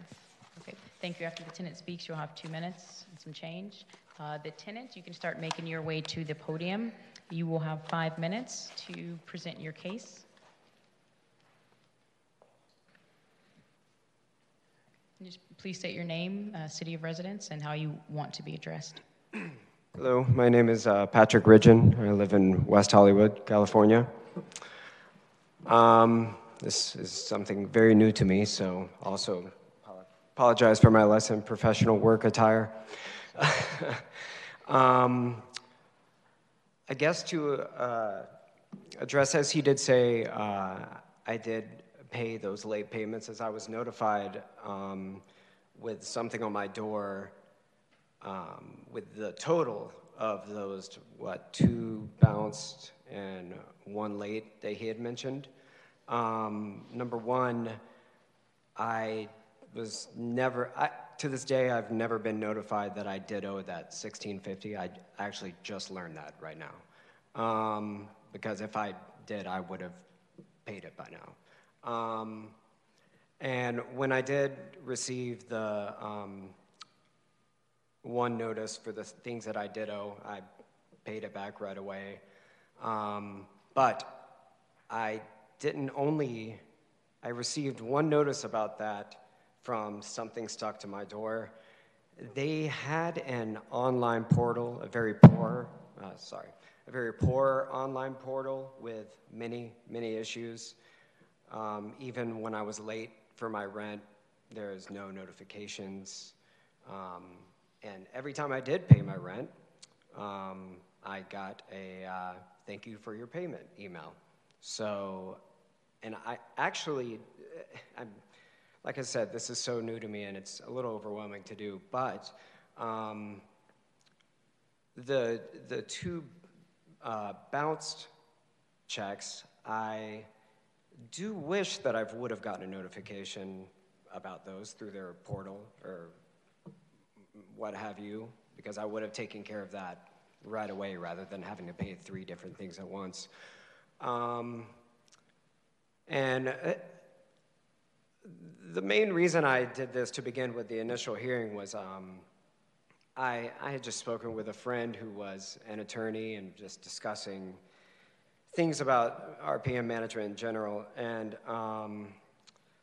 he pointed me to the direction of, it was Eugene Maskey, I think his name is, for the Coalition for, it's rent or something, I can't remember at this very moment, very nice guy. But we went through all this, I spoke with I did their Zoom meeting where you can do the free attorney thing, talk like 10-minute chat with them on an online portal, and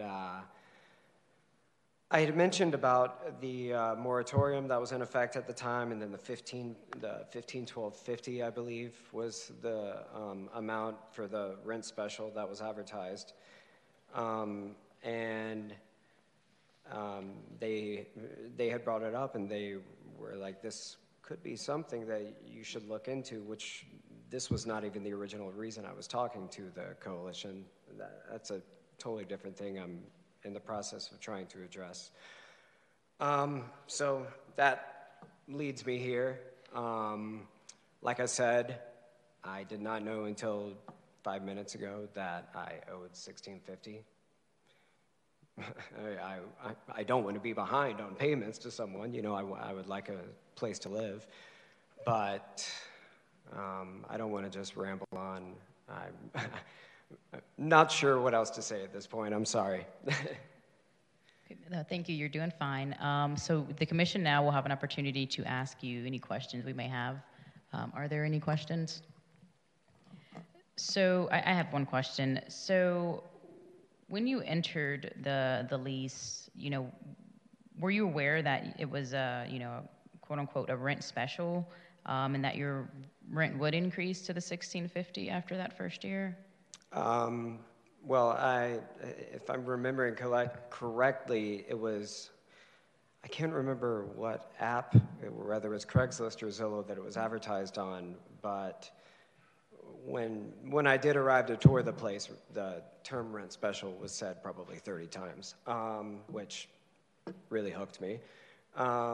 So, I mean, that's what I based it on when I had said yes to the place. If that answers the question. It does, thank you. Okay. Commissioner Rory? Do you recall reviewing the rent agreement and signing it? 2 years feels like a lifetime to me right now, so at this very moment, no. Okay. But you don't deny that it was yours, you signed it and whatever was in the record was the actual rent agreement? Repeat that, I'm sorry. We have a rental agreement with your signature at the bottom. Right. That was your signature. You signed that agreement. Correct. Yeah. Okay. All right, thank you. You can take a seat. The landlord will come back up and we'll deliberate.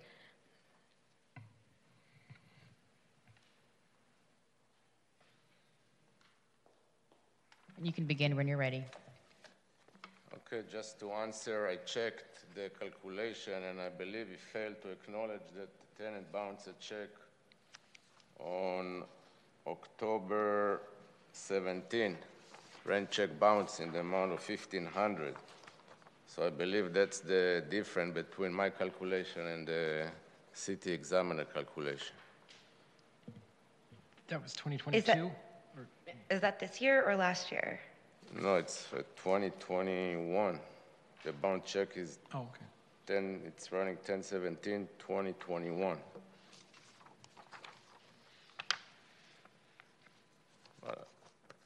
So that's probably, I'm not sure exactly what he did here, but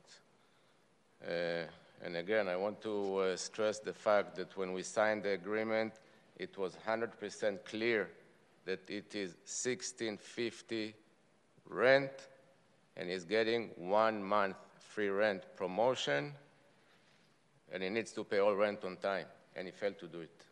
And it's very clear according to the agreement that if he failed to pay rent on time, the free month is void and now.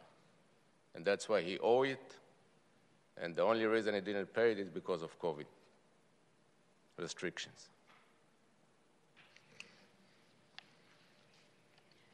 Okay, are there any questions? Okay. All right, thank you. I do have one, I'm sorry. You did mention earlier that he had a choice between taking the month free or he had choice. Having it basically prorated over the whole year. Yeah, I'm giving the month free on the second month, and I'm ready to get 0 rent on the second month. Okay, so my question for you is, on page 250 of that packet there, is the it's part of the residential lease agreement. There's already language written in there. This is boilerplate language that you use for all of these rent specials, isn't it? Not really. Each Okay. one is different. So you created this specifically for this?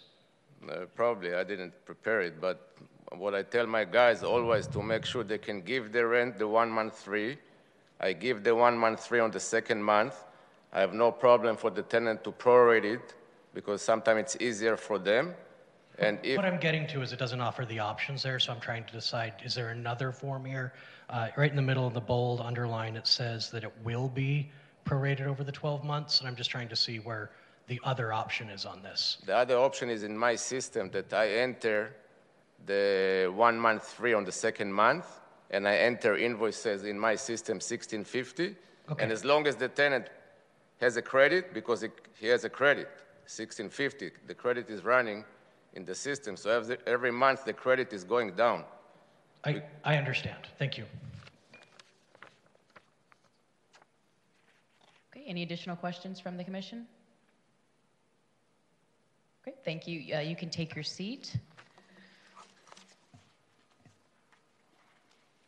All right, are there any volunteers from the commission to kick off deliberations on this?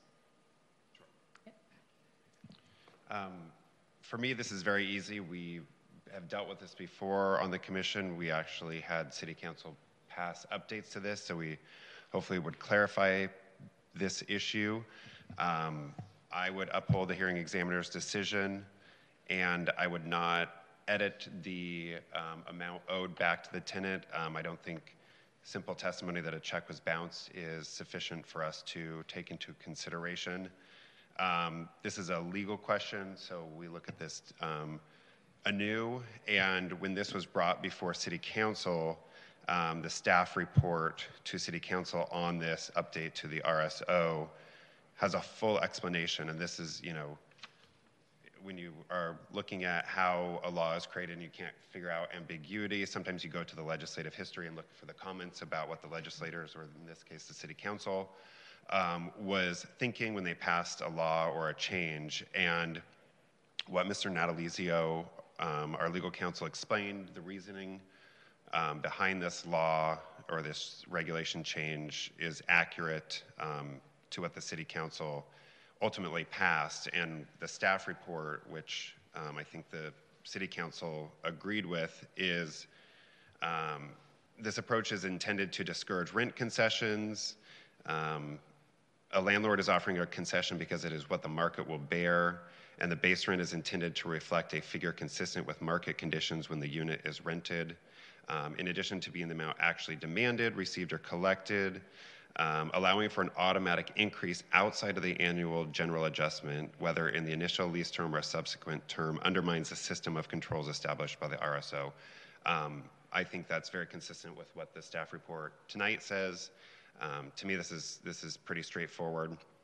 And to answer the Vice Chair's question earlier, if I was a lawyer for a business person, I would be very, very cautious about these type of things. There may be ways to craft them separately. It would take me a long time to do that. It was not done here. And what my fellow commissioner brought up, I think on page 250, hammers the point home that this was spread out over 12 months. The rent was $15,250. It wasn't, I don't see a bonus month or anything like that. Even if it was a free month, I still would think it would be in violation of our regulations, but it's even more clear in this case, based on the agreement in 250, that the rent was at $1512.50 for the first month, and the law doesn't allow the rent to bump up to $1650, in my opinion. Thank you, very thorough. Commissioner? I agree with everything that's been said except for my colleague's objection to the 10/17/21 bounce check. But after looking at the 10, because I think that is relevant if it were the case, and if it were relevant in pointing out that the hearing examiner made an error. But as I look at page 236 in the hearing examiner's decision, I don't find that the hearing examiner claimed that the tenant paid any money for 10/17/21.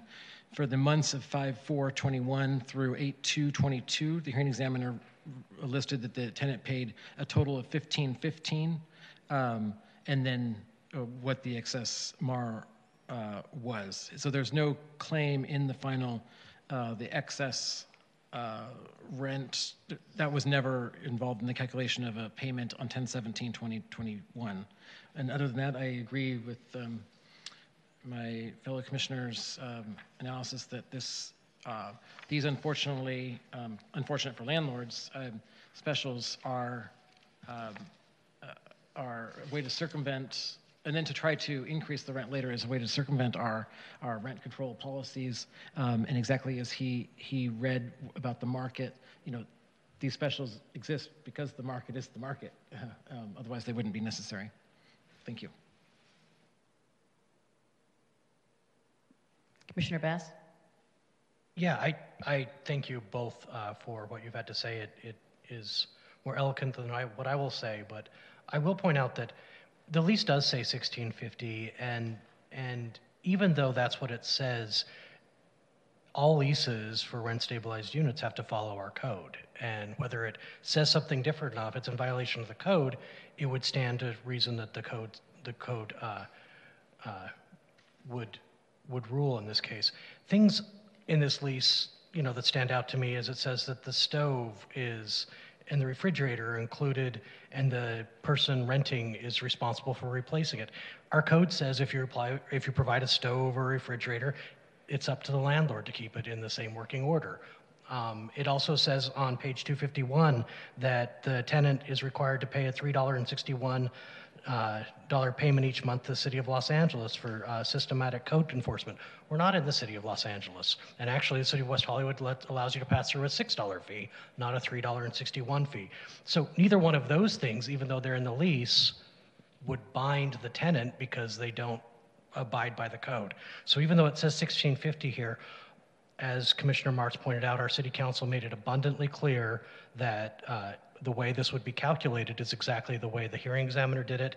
And so for those reasons, I would support staff's recommendation in full. Thank you. Commissioner Rory? Well, thank you both for coming tonight.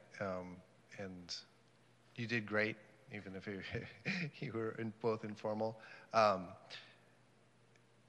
really glad to have the benefit of you guys explaining a little bit about the history behind that, because I missed that entirely in the staff workup, and I apologize if I skipped that part. It was towards the end of the PDF.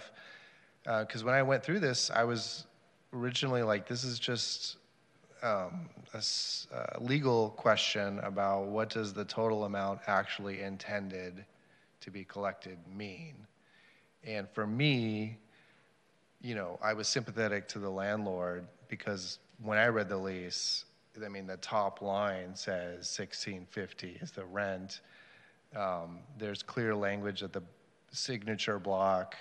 It's going to be, contingent on paying timely, and after, the first year, it's going to go to $16.50. So on that, I was like, wow, well, that seems like pretty good evidence of intent. But if this is an issue that's already been looked at by the council, I'm going to defer to my fellow commissioners on that. And the only thing I would add is I do think it's worse than unfortunate for the landlord to offer a rent concession like this and then put in all this language in the lease, and then that's not how the MAR is actually collected. So I almost feel like the city should tell landlords, don't offer or explain to landlords in their literature and advising, because it's, the RSO is for the tenants, it's also for the landlords, but I think the landlords have to understand that these type of rent concessions are going to impact their MAR, because that is basically what we're enforcing. And it does seem, as a layperson looking at this for the first time, like a more than unfortunate circumstance for the landlord. But I'll follow my commissioners on this, and hopefully the landlord understands going forward these rent concessions you should have your attorney look at them because they're going to impact your MAR.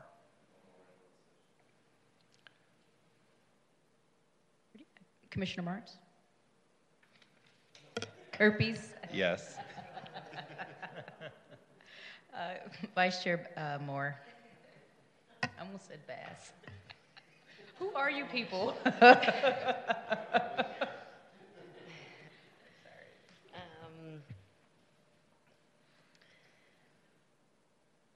Like Commissioner Rory, I did learn a lot tonight.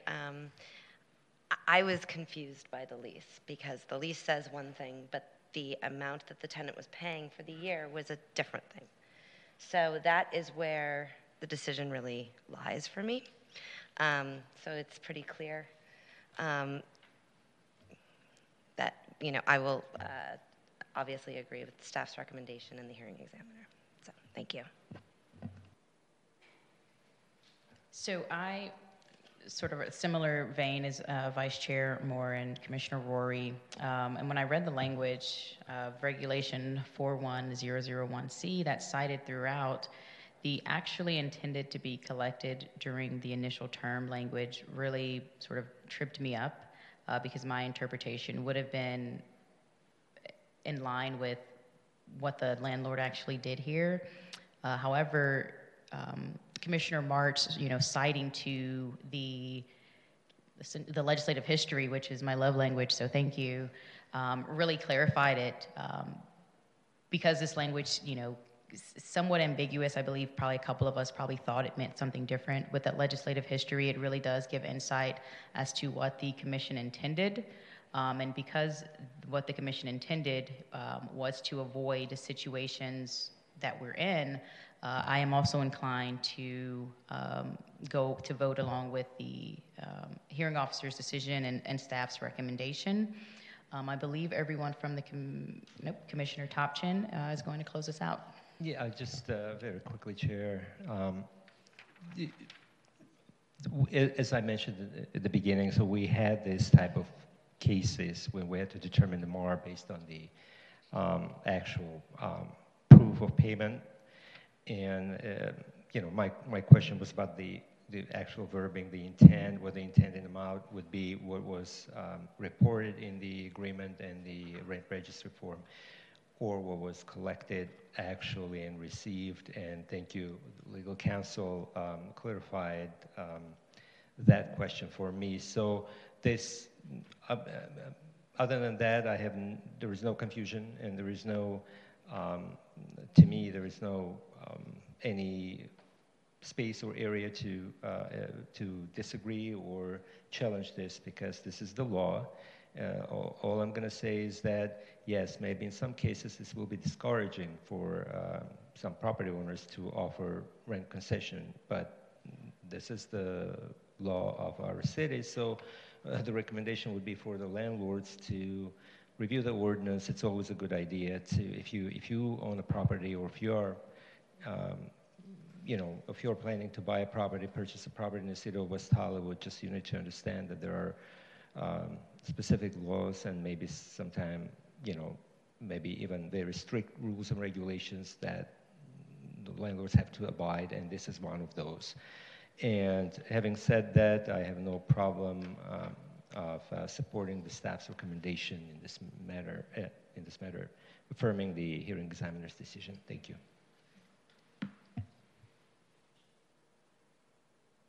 Okay, perfect. The only, I guess, other comment that I will make was regarding the landlord's sort of claim that there was, some mispayments, et cetera. Because that wasn't before, or what was before the hearing examiner, that wasn't a part of their decision, I'm inclined to go with what the hearing examiner sort of calculated as that being the case. If there's some recourse or some missed payment, I would imagine that you would still be entitled to that, this notwithstanding. However, that evidence isn't before us, and so we can't overturn or reverse or change the decision without that before us. And so with that said, is there a motion regarding Resolution 23637? I can make a motion, Chair. I make a motion to adopt Resolution of the Rent Stabilization Commission 23-637, a resolution of the Rent Stabilization Commission to affirm the hearing examiner's decision as to rent decrease application D-4772. A second. All right, we have a motion and we have a second. Madam Secretary, roll call, please. Commissioner Bass? Aye. Commissioner Kerpes? Aye. Commissioner Martz? Aye. Commissioner Rory? Aye. Commissioner Topshin? Aye. Vice Chair Moore? Aye. Chair Wright? Aye. All right, motion passes. I would like to thank the parties for coming in person this evening. If you have any questions, please reach out to the Rent Stabilization Division at 323-848-6450 or via email or online at weho.org to schedule an appointment. All righty, that closes out our appeals for this evening. Item number 9 on the agenda is new or unfinished business. There is none.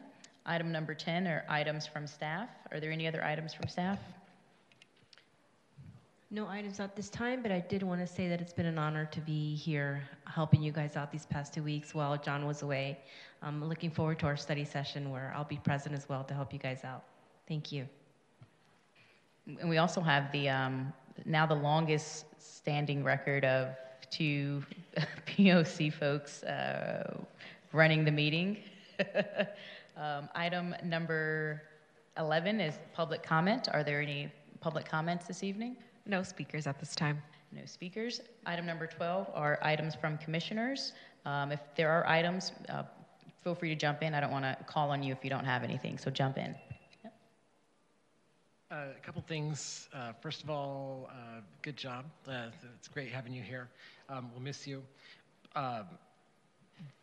One of the things I spoke to Ms. Natalizio about during the break was it sounds like, based upon all of our, many, not all, but many of our appeals, that landlords aren't understanding that they should be filing compliance determinations as soon as they fix something. Don't come here tell us that that they fixed it, but actually file it immediately. It would be in their benefit, and I think that there might be some things that staff might want to talk about regarding that because there might be some issues, but it'd be nice if we could get some clarification on how landlords are being told and if there's anything more we can do to encourage them to do that. The second thing was, I think Commissioner Mars said it really well tonight, and I just wanted to kind of make a point. I'm not going to be able to say it nearly as eloquently as I would like to say it, but the point about the significance of Costa-Hawkins on the laws and our rent stabilization ordinances it should be highlighted tonight in this case, the case we just heard, because the reason why we have to stay so strong and make sure that we have very clear lines on rent increases is because of Costa-Hawkins. Costa-Hawkins does not allow us to the city to set rents under new tenancies, so it requires us to hold landlords accountable to, they're allowed to raise the rent however high they would like to on a new tenancy. But they can't, I'm not saying that they do this intentionally, but doing a special, it's almost like tricking a tenant in to come in under a lesser amount, hoping to then make more money in the future. And that would be fine if we didn't have these restrictions, if you didn't have a rent stabilized apartment, first of all.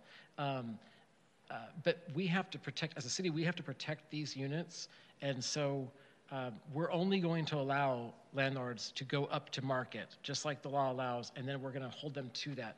So it's not that we're pulling anything from landlords or hurting them in any way by not allowing them to do these specials. These specials are what Commissioner Martz mentioned earlier. That's the market. So they're extending their rights by doing that, and then we're just holding them to our ordinances. The last thing, and speaking on Costa-Hawkins, there will be a proposition on the ballot. It's the Justice for Renters Act that would not reverse, but eliminate Costa-Hawkins, basically. And so I would ask that we have an item on our agenda, future agenda, in the next, let's say, before the end of the year, to have consideration for this commission to consider that proposition and whether we would like to recommend to council whether the city should oppose or support or take a position on it. And if I have a majority of the commission to allow that for that discussion on a future agenda? Absolutely. And then that's all. Yes. Thank you.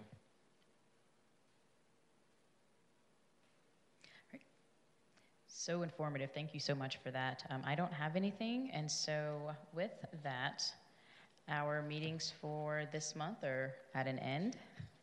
And so the meeting of the Rent Stabilization Commission is adjourned into our next regularly scheduled meeting on December 14th at 7 p.m. in the West Hollywood City Council chambers. Have a good night.